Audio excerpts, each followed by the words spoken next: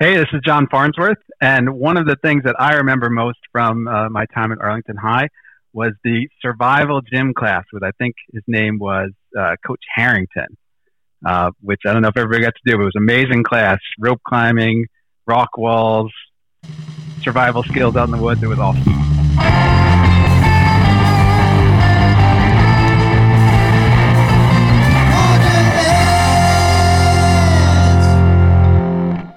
Ladies and gentlemen, thank you so much for joining me for another episode of the Ponder This podcast. I'm delighted this afternoon to be chatting with a friend that shared the stage with me for several years in high school, doing some Gilbert and Sullivan plays. If you follow this guy as a friend on Facebook, you'll recognize or not recognize him from his high school days because he looks like the Mountain from Game of Thrones. This guy's massive. And even though he's huge, I still think his wife can take him. Ladies and gentlemen, please put your hands together.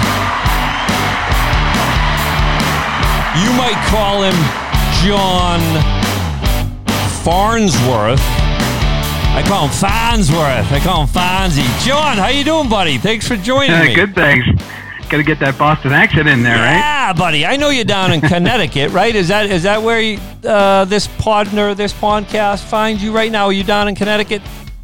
Yes, the good old Nutmeg State.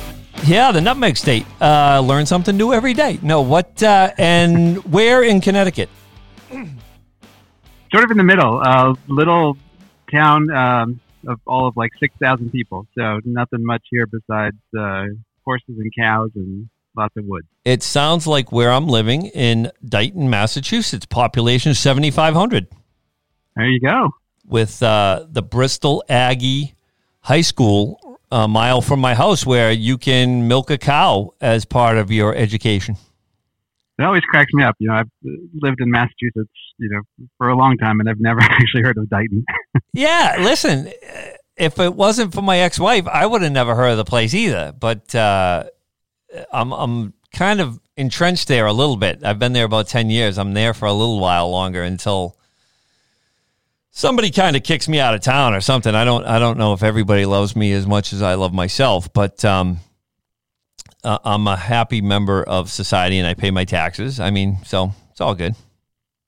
You got that going for you. Yeah, I got that going for me. So seriously, you're looking well, and I'm happy to see that. And I have in my observation noticed you throwing axes and wearing high compression socks and climbing mountains. And I don't want to speak for you, but I believe, like my wife, that your wife is involved in maybe some CrossFit gymmery or something to that effect. So, John, tell me why you look so good. Well, I see you like me, we got a little age showing there, Greg. Who knows why we look so good? I don't know. I think, men, we just get better with age, right? I agree. We're like a fine wine. But yeah, no, you're right. My wife, we actually both did CrossFit. We like to be active. She's been a good influence that way. Definitely gotten me out doing things that I never would have thought I would have done. It's kind of fun though, right? Oh, absolutely. Yeah. You, like you said, you're not just, bench pressing 225. You're like doing a rope climb and burning your inner thighs on the way down, right? Oh, it's a killer. It's unbelievable. Yeah. How much a, 5-minute workout can knock you on your butt. It is good. Those, short interval, spurts, like you said, of whatever the exercise might be, but they kill you, and then you want to rebound and just do more. It's a little bit of a mindset that forces you to just want to be ultra competitive. So tell me a little bit. What are you doing down in Connecticut? If I'm not mistaken, you're a lawyer, right? I am. Yes. Yeah, I've been here. Let's see. After law school, I came down to Connecticut for a clerkship. So I worked at the Connecticut Appellate Court for 2 years. 97 to 99, and then just been in private practice here ever since. Great. Where did you go to law school, John? Good old Suffolk in Boston. Yeah. Right up on the hill, right up by which City Hall. My class was actually the last class in the old building.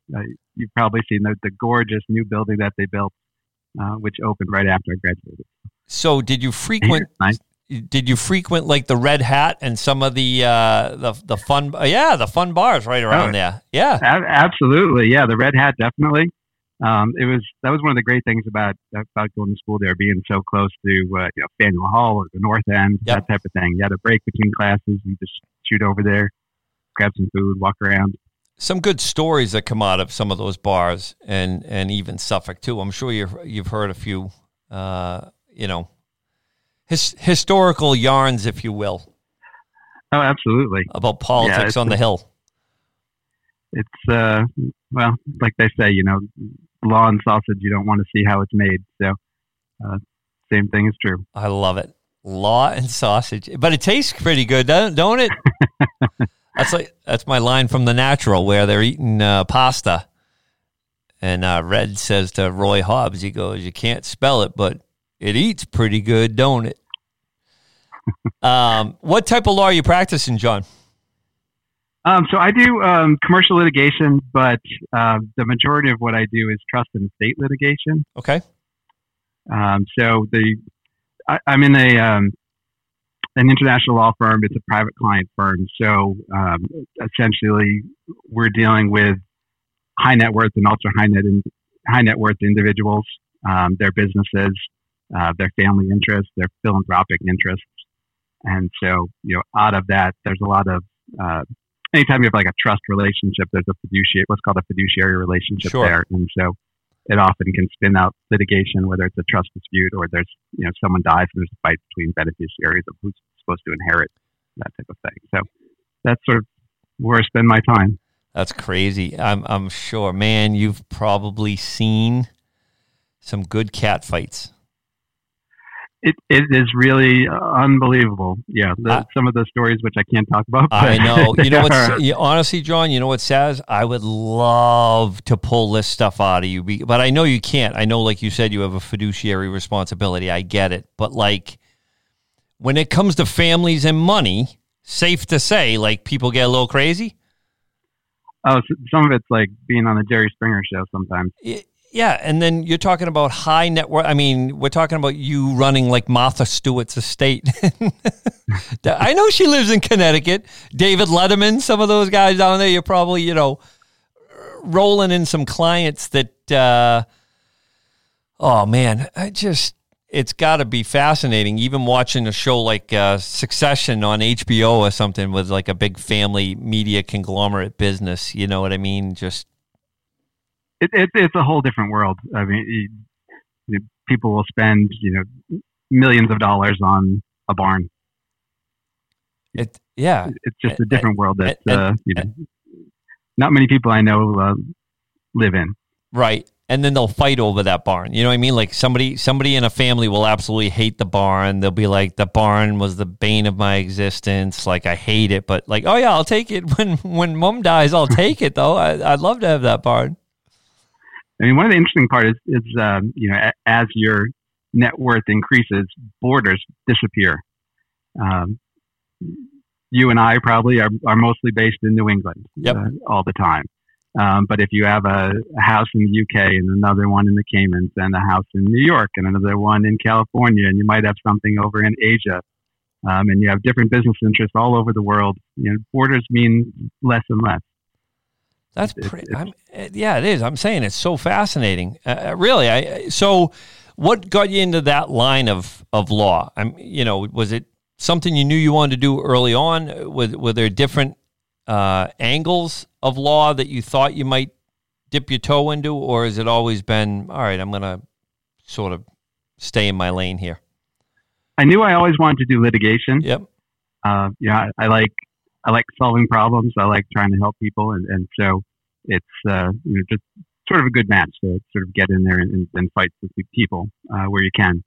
I started out actually in a very small Connecticut firm down in Stamford. There were only about 20 attorneys, and I did just more the regular commercial litigation, business disputes, kind of everything other than divorces and car accident type of cases. We would do. But in 2005, my wife and I got married, and we had made the decision that we didn't want to live in that part of the state. And so we were looking to relocate out more east. And so I, had a headhunter looking, and came back with this firm that I'm at now. And who are they? I've never heard of this firm. Yeah. It's been there for 50 years, in Connecticut, but had never heard of it because it's kind of so specialized. It's not something that a lot of people locally are aware of. And so just sort of a fluke, I had interviewed with them and hit it off well with the people I interviewed with, and it's just been a good fit. Do you find that that's a benefit that people don't know so much about the firm? You know what I mean? Does that help you in just your day-to-day life be like a normal guy? You know what I mean? That people don't recognize the magnitude and the scope of the litigation that you're working on? Yeah, there are pluses and minuses. The type of things. Well, we certainly have clients locally. A lot of what we do has more of a multi-jurisdictional aspect. Sure. Maybe we're dealing with a fight over a BVI company that has a Connecticut tie, so we're litigating that part of it here. The downside is we're less connected to the local area. Mm-hmm. So if it was just a local shop like where I started with, you represent lots of local businesses and lots of local people because you're dealing with them. So that's sort of the downside, a little bit that I miss, but the work otherwise is just unusual and interesting. One of the first two things I did when I started with this firm, one, I had to deal with getting a passport for a horse.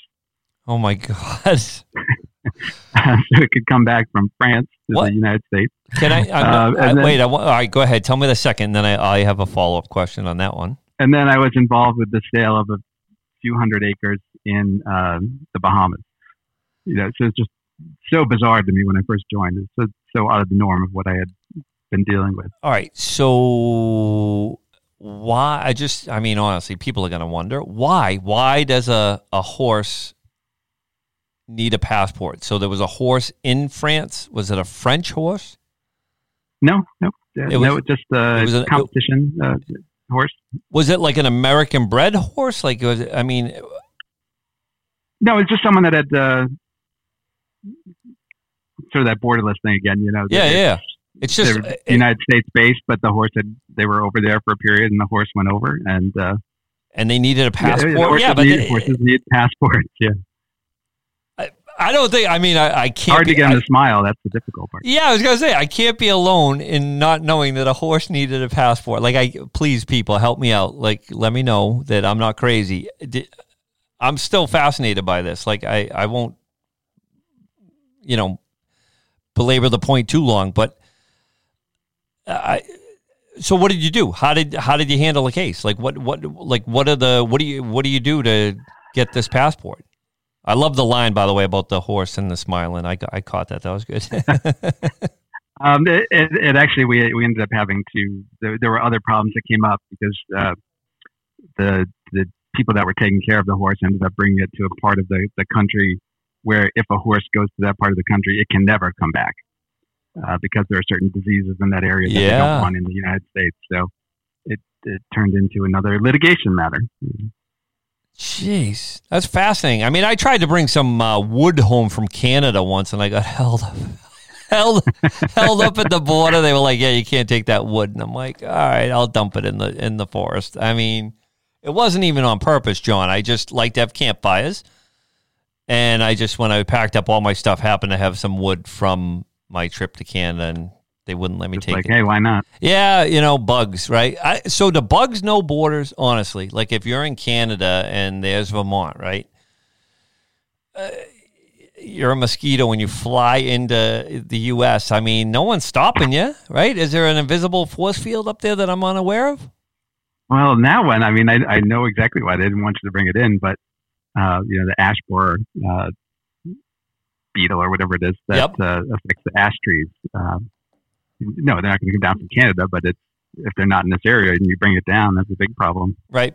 Can't make any baseball bats if you don't have any Ashwood, John. Come on. What do you like to do for fun? I mean, I do know that you like to stay. You're a beer drinker, is that correct? Are you a little bit of a beer connoisseur? Like you like to try some different beverages? A little bit. Enjoy the IPAs. Yep. Definitely like a little bourbon. Beautiful. Had any good ones lately, or any recommendation? Is it are there a lot of breweries popping up down there like there are in Massachusetts? It's crazy. Yeah, I mean, you can't swing a stick without hitting a new brewery down here. I did actually try a new bourbon fairly recently, Cleveland Underground. Cleveland?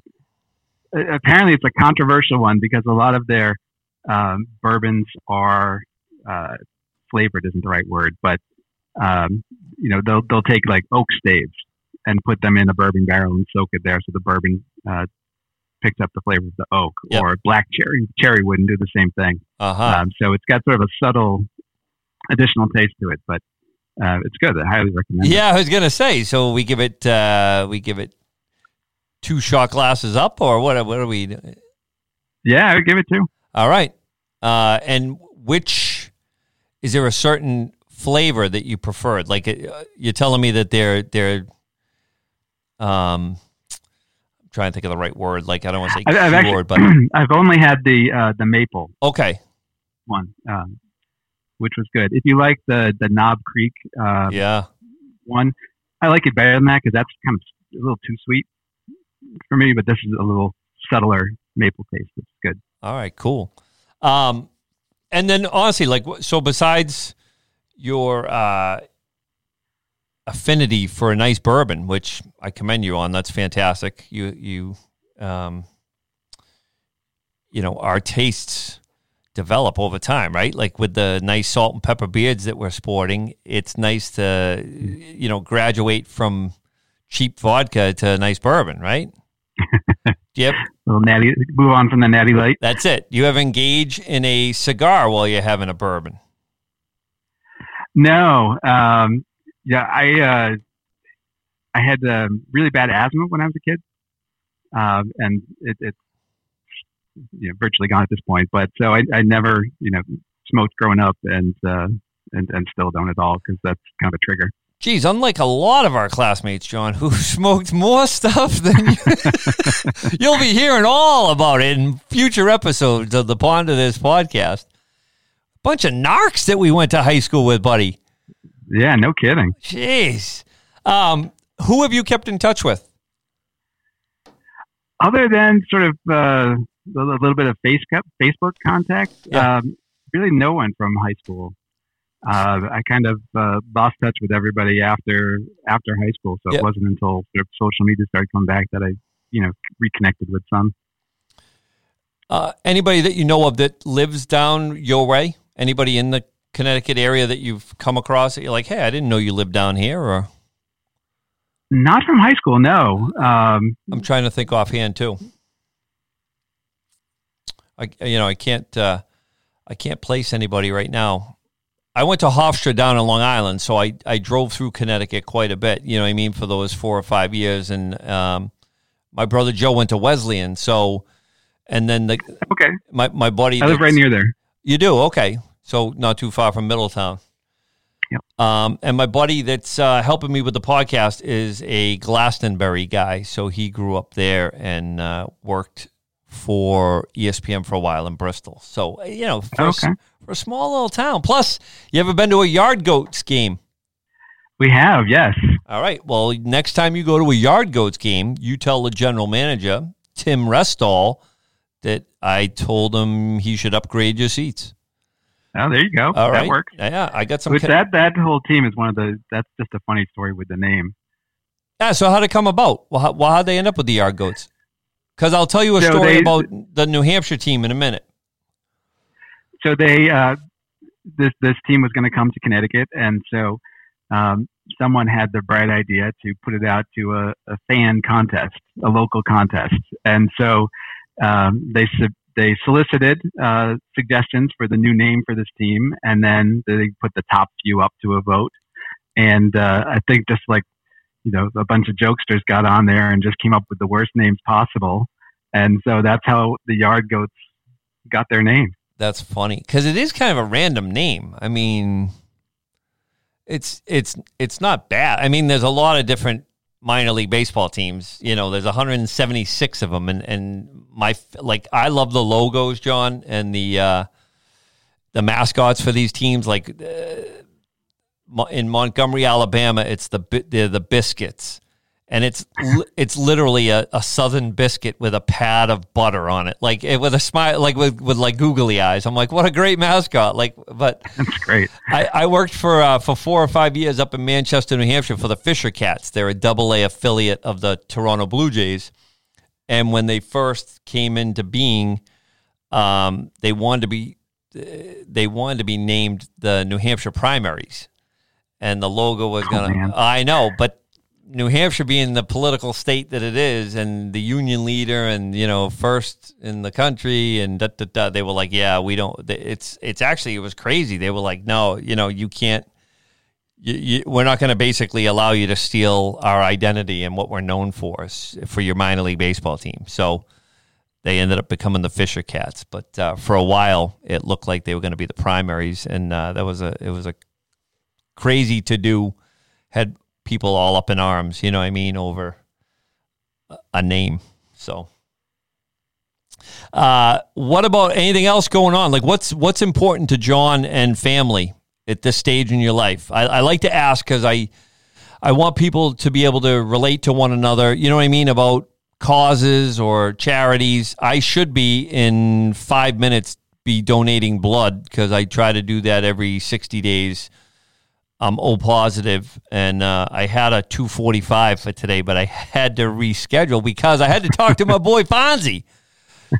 So, is there anything that you can think of off the top of your head that's important to you and your family?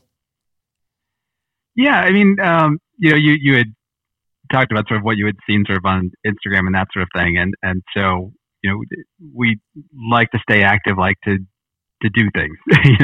And so, that's, more than just going to a CrossFit gym, that sort of thing. My wife, her family's from, part of her family's from New Hampshire. And so she grew up doing a lot of hiking out in the White Mountains and got me into that. And so, we do a lot in the outdoors, sort of enjoying, the outdoors. Last year we did, we've done a lot of sort of single day hikes, hike a 4,000 footer, that sort of thing. But last year we did the Presidential Traverse, which is you do all of the presidential range in one hike. This past year we did the Pemi Loop. So up in the White Mountains, there's the Pemigewasset Wilderness, which is a more restricted part of the White Mountain National Forest. You have forest land and then designated wilderness land within that. And in the wilderness land, there's no roads, there's no impact by people at all. It's really super protected lands. And so the loop is like 34 miles around it. I think you hit 11 4,000 footers on the way. So, we like to do stuff like that, enjoy the outdoors. I do a lot of hunting also. So, you also get out in public lands. And so sort of getting back to your question, outdoors, enjoying nature, protecting nature, respecting nature, preserving nature, it's something that I care a lot about just because we enjoy it, and it's really perspective changing. I think to get away from city life and sort of human impact and everything, and get out in the middle of nowhere and look at something that's been that way for thousands of years. Right. It really just changes your impact, your perspective when you come back to real life. I agree. I was, I didn't know how far you were going to take it, but I was going to say, safe to say that forestry, life, and preserve is important to you. But I kind of knew it was. You know what I mean? I'm thrilled that you feel that way. Truthfully, it seemed for a while that we were trying to knock down every tree we could to build a stupid strip mall, and now malls are like a thing of the past. You know what I mean? It's plant more trees. I mean, you see what's going on in Australia and in California, and just it's heartbreaking when you see these like forest fires and just a whole ecosystem being disrupted and changed forever, probably because of what's going on. So, yeah, I mean it's actually part of. I mean, it's sort of part of the cycle of things. I mean, it's huge forest fires aren't anything new. Right. I actually read a book recently called The Big Burn, which was takes place during Teddy Roosevelt's presidency, and sort of it involves the creation of the Park Service, but it focuses on a tremendous wildfire that occurred out west, much like what we're experiencing today. So much so that ash fell on the East Coast from the fire. Yeah. But things grow back in its place, and right. It shifts and continues on. Do you know if that fire happened because of a gender reveal gone bad, or if? I mean, probably not, right? Back in Teddy's day, I mean, I was just curious if it was, somebody shooting bottle rockets at each other, like. There's probably somebody shooting something. Yeah. So speaking of shooting, like I said, no gun, but you did say you do some hunting. But I have seen you throw an axe. Yes. Yeah, absolutely. There's one of those axe throwing places that opened up down here. It's a lot of fun. I believe it. I've actually wanted to try it. I've only done it over at my buddy's house, but I couldn't get the axe to stick into the tree. But how'd you do? I did good. I think I could go pro. I like it. Kind of like curling 2.0. It's like the summer game where you can throw axes as opposed to. I want to try curling. I'm not even joking. Like my wife is from Canada. Her mom's from Canada, and I want to get on the ice and sweep a broom, buddy, and try to land that. Now I forget the name of it. What's it called? It's got a name. Not the shuttle. The stones? Yeah. Does the stone have another name? I don't know. I don't know either. I should know, but I don't know. Well, good. I'm glad. Honestly, I'm glad everything's well. I know you're a busy man. You got to get back. You have to do some work for a mediation tomorrow. Is that correct? Yeah, I do. Just getting prepped for it. Yeah. A big case that you can't talk about, or is it? not the biggest, but they're all important. Yeah, I like it. I like that you're doing the community a service, buddy. I appreciate that. Thank you. Yeah, listen, I want to thank you for taking the time. Best to you and your family. I'm glad that you've been tuning in. So can you help me find can you put like a law clerk or somebody on helping me find Sean Fahey? I'll see what I can do. Actually, we have some people search databases that we use. So I've tried. I can track him down. I've tried a little bit, but he is somebody. No, all kidding aside, I would like to say hello to. You know what I mean? Like again, the three of us sort of had our own little posse from time to time. You know what I mean? And it'd be great to hear what he's been up to. I think he went to Duke, and I think you're right. He's in the Carolinas, and I have no idea. Yeah, no, it's been good. These podcasts have been great. I've been catching up with all of them. Well, good. So it's funny. I listened to Jamie McCabe's one, and he's another Stratton person. But every time I see him now. His dad was the principal of Stratton. Oh, I didn't know that. Period. Yeah, and he is the spitting image of his dad. It just cracks me up. That's very funny. He actually, more so than maybe anyone else, doesn't look like he did when he was 18. You know what I mean? He had like this little, like the pictures from him in high school, a little baby face, whatever. Now he's like us, mountain men. You know what I mean? He's all hairy and disheveled, which I love. Yeah, he's quite the photographer. Amazing work. Phenomenal. And great stories. I love that he's got the gumption to just carry that, as he calls it, bear pack around with him. And the quality's exceptional. It's awesome.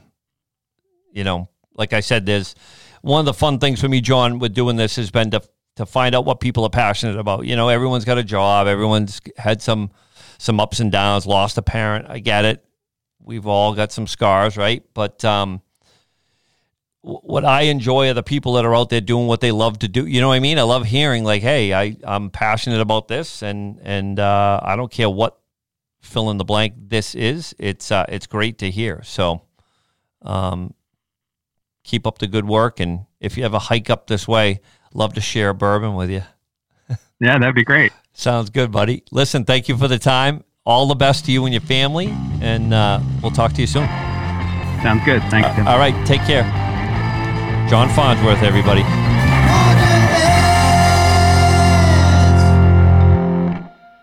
And now here's some Ponder This thoughts with your class president. Hey, so a couple observations I've made. I apparently have been referring to Mr. Roberts as Fred Roberts. And my apologies. The late drama teacher at Arlington High was Frank Roberts. So apologies for that. Not quite sure why that happened. And pretty soon, when you hear Noreen Hogan's episode, at one point in the middle of it, I call her Karen. It's probably because she's like one of these whiny women that goes into stores and is like, hey, don't you know that you need to wear a mask and stand 6 feet away from me? No, it's probably because she's such good friends with Karen Norton that I called her Karen by mistake. And I pull it back in later on and I call her Noreen. So apologies to Noreen, forthcoming. Speaking of Karen, I've noticed that when I post something, whether it's an upcoming episode or a photo on the Ponder This podcast Instagram page, that Karen Norton happens to be like the first person to like the post. So Karen, I want to thank you for your attention to all things Ponder This. It's fabulous. Not only are you quick to the trigger, Eric Prendergast is quick to the trigger, and he's out in Arizona. And then from a listening standpoint, Dan Grannon, the golfer. I mean, leave it to the golf pro to get up early, get out there and start whacking a few balls. Leave it to Dan. I mean, if an episode is released at 8:45, I'm getting a, hey, Tim, that was great. Really fun catching up on, the events of so-and-so and so-and-so. So I got to say, Dan, shout out to you too, pal. In all honesty, I thank everybody. And there's a million of you, I think, because I think we hit 1 million listeners last week. Come on, I'm just kidding. 1 million. There are many of you that are listening, I'm assuming, and I haven't heard from you, and that's okay. But I'd love to, even if it's just a quick, like, hey, good job, or hey, I'm listening. Do you guys remember, like, Casey Kasem and the long distance dedication? This goes out to Beth Hughes, who I had a crush on since like the 7th grade. Beth, Jane Healy, and pretty soon Katie Terry will be sharing their life experience. Are you listening? That's my bad Casey Kasem, but my editor, David Barnes, does a really good Casey Kasem, and hopefully he's going to share that with you at some point as we do a long-distance dedication. Again, keep it up. There's a lot more to come, and I love you guys.